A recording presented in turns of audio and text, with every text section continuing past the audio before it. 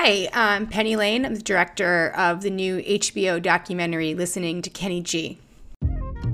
He's just sort of part of the musical furniture of American culture. It's just wallpaper. With Kenny G's music, what can you say? How are you feeling? Underappreciated in general. I don't think there's anything wrong with hard work. That's a hard lick, and I just played it really well. Putting in the reps and then reaping the reward of, hey, I'm really good at this. I think that's why my career's lasted this long. The fact of the matter is, Kenny G in the 1990s was one of the most well-known musicians on this planet. Somebody asked me, what kind of music do you do? Is it jazz? I don't know. You might think it might be jazz. Well, is it pop? I don't know. You might think it might be pop. He was having a huge impact on defining what jazz is, even though the jazz community were looking at his music with disdain. These are songs from my heart. This is the way I just hear it. They think I've decided to play these kind of songs because I knew they would sell well. If only I was that smart. People have gotten married to his music, had babies by his music. He makes playing an instrument really cool. I've been listening to him since I was a baby. At the same time, he is also one of the most hated people in jazz. What the hell's not to like? There's something deeply powerful about the fact that that music has reached millions of people. The fact that what appeals to me also appeals to other people. That's the beautiful thing.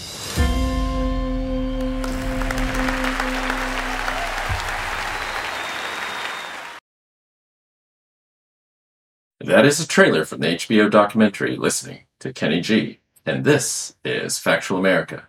We're brought to you by Alamo Pictures, an Austin and London-based production company making documentaries about America for international audiences. I'm your host, Matthew Sherwood. Each week, I watch a hit documentary and then talk with the filmmakers and their subjects. This week, it is my pleasure to welcome the award-winning filmmaker Penny Lane, the director of the HBO documentary Listening to Kenny G. Kenny G, the best-selling instrumentalist of all time, is loved and loathed alike, which in many ways reveals more about us and our artistic tastes than it does the man himself. Don't believe me? Well, stay tuned, and let's listen to Penny Lane. Penny, welcome to Factual America. How are things with you? Pretty good, thanks. Yes, it's great to have you. The film is Listening to Kenny G, available to watch on HBO and stream on HBO Max starting December 2nd. Penny, again, thank you so much for joining us. We usually start with the fairly basic question, but maybe for our audience, just why don't you tell us, if you don't mind, give us a synopsis of what is Listening to Kenny G all about? So Listening to Kenny G is a documentary about why Kenny G is the best-selling instrumental artist of all time and why his success rubs some people the wrong way. Like why certain people really hate Kenny G, basically. Yeah, I mean, he's loved and loathed alike. Mostly loved. It's always important to say, because like, I mean, really, because most of the time when I tell people like what the film is about, they're like, who hates Kenny G? Like, what? Really? So most people on this planet love Kenny G and cannot fathom not loving Kenny G. But, there's a kind of world that I live in that, maybe we could summarize as like cultural elites or something, where, the presumption is that, of course, you understand that Kenny G's music is terrible and, you would never be a fan. Yeah. But that's not normal. Like, that's not most people's attitude toward him. Okay, so that's interesting, because I was going to say this may end up being one of our most, we've discussed death penalty, we've discussed all kinds of controversial subjects on this podcast, but that this may end up being our most controversial podcast. But what you're telling me, it may be, depending on who our audience and what our demographics that's are, right. I guess. But exactly. In other ways, this could be the least controversial, is what you're saying. Yep, could be the most popular. Well, we're hoping for that. I mean, and thank you again for making this, because this is, I was going to say, this is not your typical biopic, if it is even that at all. And so, as you've already just done, you cut straight to the point about this, here's this best-selling instrumentalist of all time, but yet, what is it? There's this visceral hatred out there, or has been at least, and loathed by certain, as you said, elites, cultural, jazz establishment, maybe. I mean, what were your thoughts going in? What were your allegiances before you started making this project? Well, I wouldn't have been able to do it if, like, I was in the camp of people whose, like, blood pressure goes up when they hear the beginning of Songbird, you know, and that's a lot of my friends, you know, do have, like, a visceral negative reaction. And that's one of the things I show in the film is I actually, you know, kind of force these music critics to listen to his music, and we kind of watch their faces, and it's just kind of like they're grimacing, and, you know, Ben Ratliff looks like he's trying to like hold it far away from him, like, you know, so I'm not in that camp. Like, I'm not a fan. I don't like love this music. It was, you know, certainly I grew up in the 90s, like being into like what we then called alternative music. So it wasn't like, you know, certainly at that time I would have said like, oh yeah, hate that, you know, music. But I don't get mad about it. Like, it's not, it doesn't upset me. It doesn't offend me. So for me, like, I had a little bit of fun with like looking at that anger and kind of laughing at it, because it is kind of funny. Like why should it be the case that like this incredibly inoffensive music would cause so much anger? Like, it's actually funny. So that was my attitude going into it. It's like, this is kind of funny, but it also gets at something deep. Like, trying to answer that question, I think, will tell me something about the nature of music and personal taste and identity, and like how we think about those conflicts, and like what is good art and who gets to decide. So that for me was the value of trying to answer the question of why certain people get so angry about him. Well, I mean, since we're on this topic, and it was something I was going to ask you later, actually coming back from the break, but why do you think, I shouldn't say so many, why do you think there's this core group of people who can't stand his music or have this reaction to him? I think it's generally people who have like a deep love for jazz. You know, they have like a real investment in like whatever version of jazz that they have an investment in, and they see this guy who's doing none of the things that they think are important, like really just kind of hollowing out anything that would be good or valuable about jazz, and replacing it with something they think of as being quite soulless and dumb. And then the worst part is, now all that would be fine if he were not the most successful living jazz artist, you know, by like a landslide. Like, all that would be like offensive to them on some level, but the anger, I really do think, comes from his success. And again, I get it. Like, I feel this way about things that I feel this way about. It just isn't jazz and Kenny G. Like, we all have our like little camps that we're in. And there's something very upsetting about when your opinions about art are kind of proven wrong by the marketplace in some kind of way. Like, it bothers people. It bothers one when that happens. Or is it they don't even think they've been proven wrong? It's just that the rest of society doesn't get it. Is that an element of that? This is so depressing, because that means everyone's dumb. You know, why is everyone so dumb? Why don't they have good taste like me? You know. And, you know, I thought it was really important to try to, like, deal with the music as music. Like, I was trying to kind of create a kind of music criticism piece. Like, that was kind of my approach. As you said, it's not really a biopic. Like, there's biographical elements, but they're only there if I think they can help illuminate the music. Like, what is this music? What is going into it? How are people hearing it? Like, what is the context in which you hear it? How does that affect your associations with it? Like, you know, if you heard it first at your parents' wedding, you're going to associate different things to it than if you heard it first in an elevator, you know? So all these things are like really important. So, so I just tried to like bring as many different points of view to the music as I could. Like, what are all the different ways we could consider this music? And so why tell this story now? What is it that said we need a Kenny G doc? Well, I thought, like, you know, it was a good time to do a film about him specifically because he is having this kind of renaissance moment, you know, and it's not to overstate it. I mean, he's been around this whole time. I'm not trying to say, like, he disappeared for 20 years. Not at all. He's got a very successful career. He's still touring the world. He's not playing the biggest venues in the world, but he's still touring and playing big venues. Anyway, but when I was thinking about this film, he'd already kind of shown up on Kim Kardashian's Twitter timeline. He had this association with Kanye West. He played on Kanye's new album.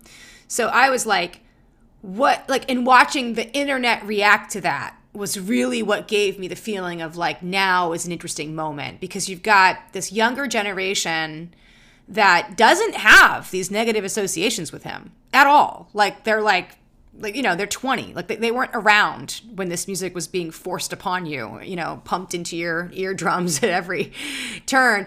So they hear it, and they hear this kind of like retro 80s sound that, I think sounds kind of cool, and so I thought that was really interesting. And then seeing how, thinking about Kanye, the genius that he is, the crazy genius that he is, and like, was that kind of a troll, was there kind of a troll in there? But also the song is really good, and like Kenny's part in it is really good. And so you're like, there's a lot of like, I thought, cognitive dissonance going on in that moment where the internet was like, wait, do I love Kenny G or do I hate Kenny G? I'm not sure. Like, I felt like that was what the internet was asking at that moment. And so in telling this story, what have we gotten wrong, or some of us of a certain age maybe have gotten wrong all along? Is he misunderstood, you think, the individual Kenny Gorelick? Is he, he was never really trying to be some of the things that his critics would criticize him for being, Yeah. I think that the kind of common misconceptions that I would have, or that I had, so I could sort of assume a lot of people had, first of all, when you encounter this music in the context that I described, where it's like, as Ben Ratliff says in the film, the kind of the sound of corporate America trying to calm me down. Right. That is a very particular way to encounter music. And so for me, I would probably never have even thought, like, who is Kenny G? Why does he make this music? Like, the person. It just never crossed my mind that there behind that music was an artist. It felt like it had been manufactured for like this corporate purpose, So I think the biggest misconception is that he's a person, and that he actually is an artist making artistic choices and trying to express himself in as authentic a way as he can. Another misconception about Kenny is that, if he felt like it, he could play, really sophisticated jazz, but he's made the conscious decision to play dumb jazz to make money. I don't think that's true at all. I think neither one of those things is true. I don't think he knows anything about jazz, so there's no way that he could perform the kind of jazz that people are thinking of. And then he's also, of course, he's a savvy businessman. Like, every artist in the marketplace needs to think about an audience and like how to meet them. But I don't think he's any more calculated in terms of how he's putting out his music than any other artist is. Like, are you thinking about what feedback you've gotten in the past from your fans? Yeah, like, probably. But he is just largely, doing art stuff, coming up with melodies, working out songs that he likes and putting them out there. And at heart, he's always been a pop artist, isn't it? I think so. Is a way of putting it.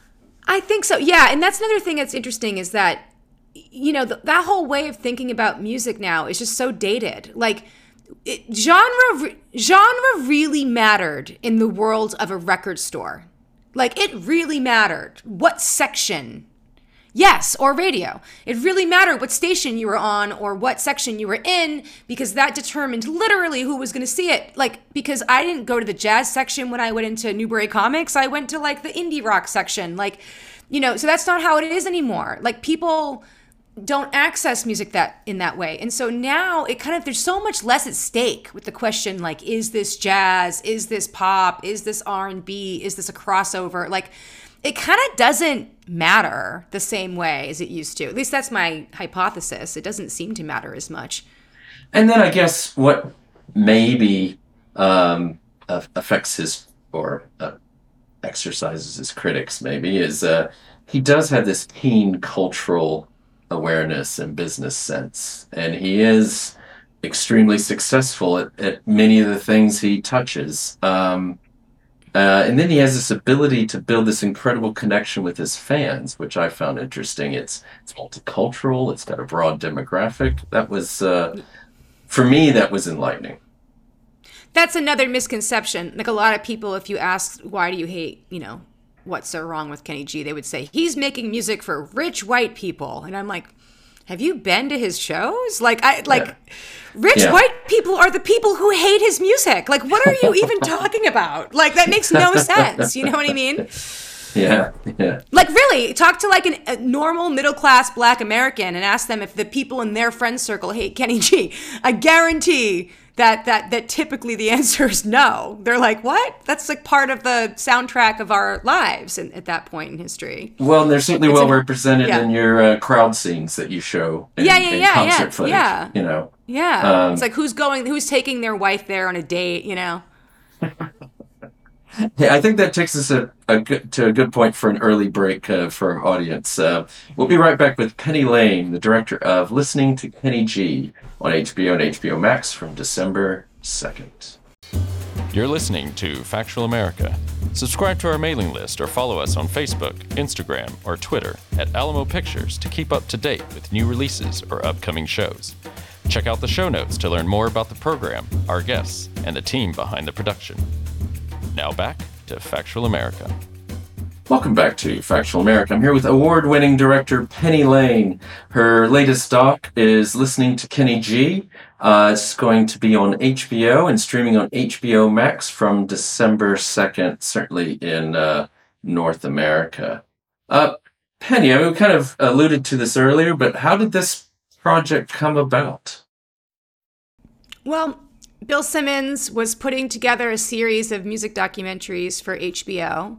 The series is called Music Box, and he asked me if I wanted to pitch any ideas for the series, and I really liked him and wanted to work with him, and also wanted to work with HBO. Like, I wanted the job, basically. Yeah. So even though initially I was like, oh, no, music documentaries are just not my thing, like, at all. I don't watch them ever. I mean, I really don't. Like, it doesn't matter if I like the band or don't. Like, I just won't watch it. Like, and you know, and it's just a tough form. I think there's a lot of problems with the form of the biography in general. But then when you add having to cover all the bases of the art, it's like kind of tough. Anyway, so I thought, well, if I had this idea. So then in that context, I had this idea to do Kenny G and to think about these questions that we've been discussing through Kenny G.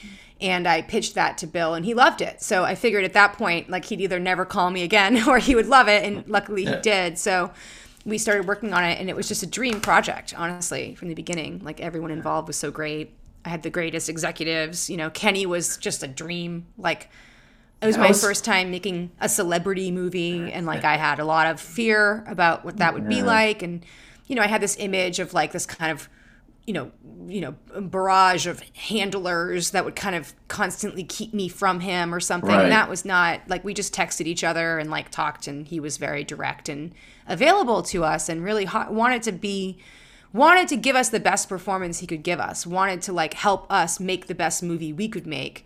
So he was just like awesome. Like, he was so gracious and generous with his time and his energy. He never ran out of energy either, by the way. Shooting days would eventually end, but only because I was tired, not because he was. Well, I think that comes across as pretty amazing for a man in his 60s, from what I can tell. I mean, you mentioned he's so gracious, but how did you gain access? I mean, he could obviously imagine someone like him, he could easily have said no, but he certainly comes off as a willing participant in this. Oh, yeah. And he was. And he's been great in the release as well. Because he's smart. And, like, he understands that, like, this is a way of getting attention and being part of the conversation and culture. I mean, he knows that. And he also probably had a sense that the audience that I was directing this toward was not necessarily the same audience that would, like, already be hearing about his new album or, like, aware that he's touring. So, like, he wants to tour. He wants to sell albums. He wants to tour. So I think he saw that it was a good opportunity. And I think, honestly, you know, and he said this, so I think it's safe to say, I think he liked me and he trusted me, and that was pretty meaningful.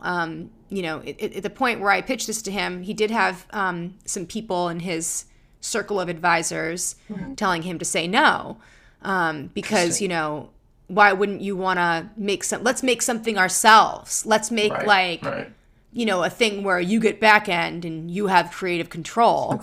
And he at that point, he could have said no, but he was like, look, I've got an offer on the table from HBO. Why would I give that up in favor of some other thing that may or may not happen? And he was right, because there is no audience for self-produced Kenny G EPK in 2021. Like, no one's going to watch that. There's no audience for that. So he made a good choice. But it didn't take a lot of convincing. I approached him with the idea. He said yes. Yeah. And then how much time did you spend with him? Because it seems like it's kind of I mean, I know you were following him around, but it seems pretty concentrated. You've got him at a sort of... It was interesting, I thought, the different ways you approached him in terms of backstage, sit-down interview, observational, in the studio. In the studio, yes, that kind of stuff. Yeah. It was kind of not that many shoot days for a documentary because he was so good on camera. Like, every minute we filmed with him was great and usable. So at a certain point, it was like, oh, like, we kind of like have enough. Like, so I remember estimating to him that we might film with him for 20 days or 25 days. And it ended up being like half that. Maybe it was 12. Amazing. Yeah. And you said you found him... I mean, I think what we see is what we get. What you see is what you get with what we see on the screen. Nice, personal. I think so. I mean, certainly very confident in himself, but I guess you would be too if you were the best-selling instrumentalist in the world. Yeah. And maybe the best golfer music's ever produced and all these other things. I mean, it's... I mean, what were your own personal impressions of him? I loved being around Kenny. I mean, you know, even just in the edit, it was like everyone involved was just smiling ear to ear, like all day, every day. Like, he's just kind of a delightful person, you know. I mean, so, you know, again, his character is complicated, and people don't walk out of the film necessarily all being like, he's great and perfect. Like, there's a lot of layers there. But in terms of like what it's like just to be around him, like, he's a delightful person. Everywhere I go with him, you know, his interactions with people are just really lovely and sincere. And he, as you said, what you see is what you get in a very real way with him. Like, I never saw like some other version of Kenny. You know, and obviously, again, I don't know his soul. Like, I've spent a few weeks with him. But, you know, the consistency was there. Like, there was never any other person that would show up when the camera turned off or something. I mean, he strikes me in that way, he is a bit guarded. We don't know what his soul is in that sense.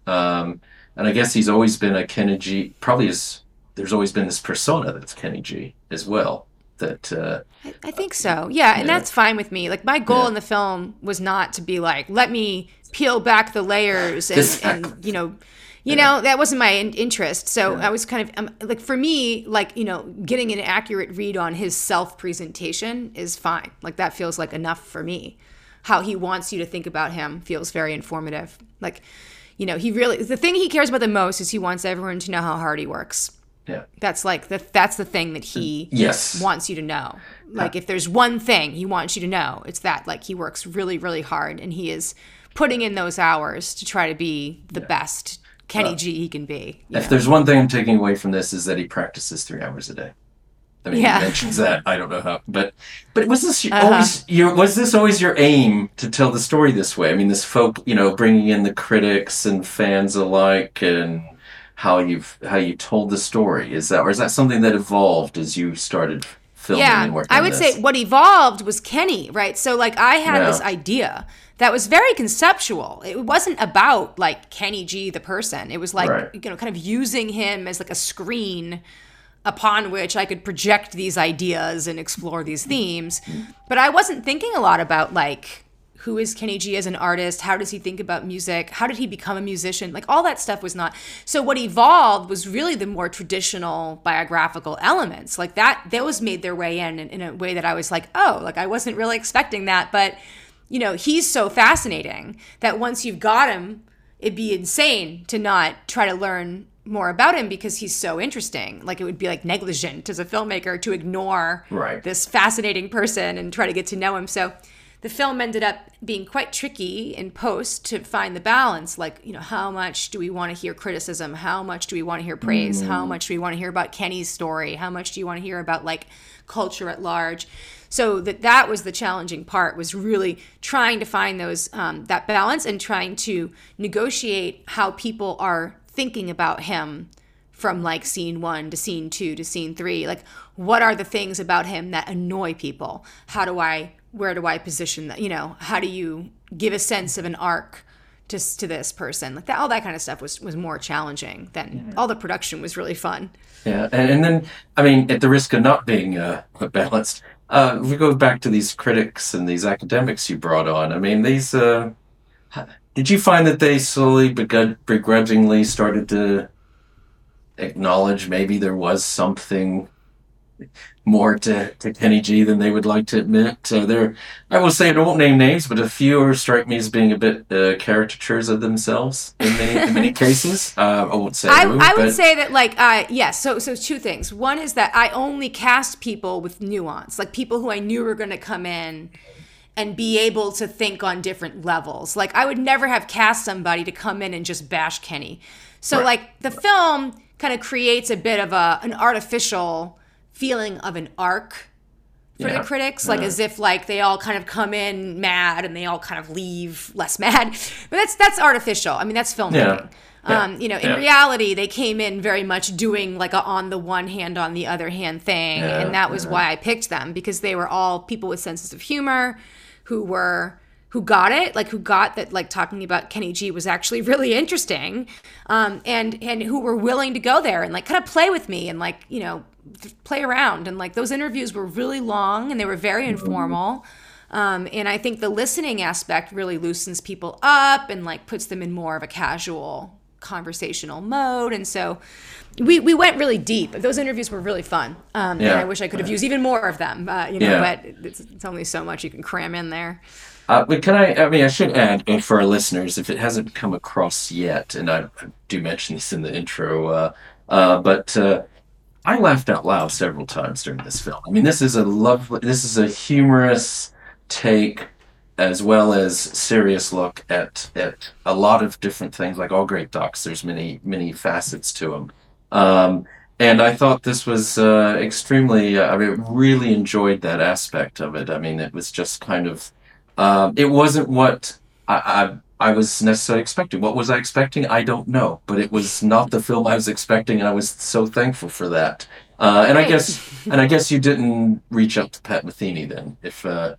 Oh no, we did actually. Oh, did you? We reached out to him. Yeah, we thought about it a long time. Like, should we reach out to Pat Metheny? Like, whatever. And I thought we should, because we made his letter such an important. Like, he wrote this, for people that don't know, he wrote this like incendiary, basically message board, like a message board post. You know, in the year 2000, that was like very against Kenny G, and it went viral, and it like is still viral. Like, you know, to this day, like if you go on Twitter, someone is sharing it right now. Like it's very. It's had a lot of staying power, this message board post from like 20 years ago. And I think it's because the sort of his feeling that he has in it is very well expressed. And I think a lot of people felt that way. And a lot of people were increasingly annoyed by this person and felt that this Louis Armstrong duet went too far. And so I think he put voice to a lot of people's frustrations. Anyway, so we did approach him, and he very politely declined, and that was fine. I thought it would be interesting to ask him questions about it, only because I kind of wonder, like, I mean, I assume he's surprised that this blog post, like this message, like think about the internet in the year 2000, like when I was, I don't think you would think like this is something that's going to last for all eternity. Like I have no idea how he thinks about that now. But it feels like a quite lasting legacy that he has left on this earth. And I was curious about that with him. But I actually love Pat Metheny's music a lot. My producer does as well. We are Pat Metheny fans. Yeah. That's the weirdness of this whole project, you know.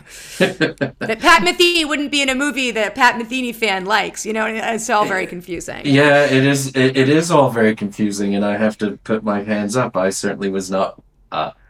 Well, I may have even been a Kenny G hater in my past, so I'll have to.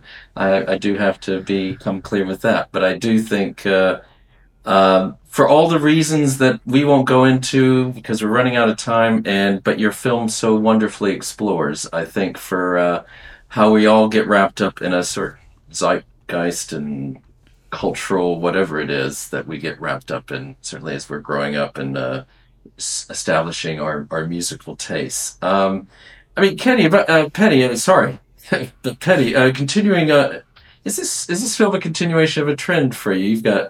Is there a trend here? Some, I guess, probably Kenny's critics would say, Nixon to Dr. John Romulus, Satanic Church, Kenny G. or what's next for you? Well, right now I'm making a film about altruistic kidney donation, which is also known as Good Samaritan donation. I'm a Good Samaritan donor. I donated my kidney to a stranger in 2019. Wow. And I've been working on this film about it ever since. It's personal and, kind of ethical and whatever. It's cool. It's a cool movie. I don't really know how it's going to turn out. I'm pretty early in the process. Yeah. And some other stuff I can't talk about. But yeah, I'm just always looking for surprising, I think, angles on things that are important to people, and trying to find surprising ways to address those things. I think I'd like to believe that no one else would have had this idea for this Kenny G film, and and that somehow that's my thing that I'm good at, is that somehow I'm good at making films that only I would make. So yeah. Well, let me second that, and thank you so much for making it, because it's we have a lot of great docs on here, but it's one of the most enjoyable ones I've seen recently, that's for sure. So I do appreciate that, and I want to thank you so much for coming onto the podcast, and just to say thank you again, Penny Lane, director, listening to Kenny G. Do watch it. If you're in North America, it's out on HBO and HBO Max from December 2nd, and the rest of us will just have to wait, but I'm sure it will be out very soon. So, Penny, thank you again. Thank you. This was fun. I'd like to give a shout out to Sam and Joe at Intersound Audio in Eskrick, England. A big thanks to Nevin Apaunovich, our podcast manager at Alamo Pictures, who ensures we continue getting such great guests like Penny onto the show. And finally, a big thanks to our listeners. As always, we love to hear from you, so please keep sending us feedback and episode ideas, whether it is on YouTube, social media, or directly by email. And please remember to like us and share us with your friends and family, wherever you happen to listen or watch podcasts. This is Factual America, signing off. You've been listening to Factual America.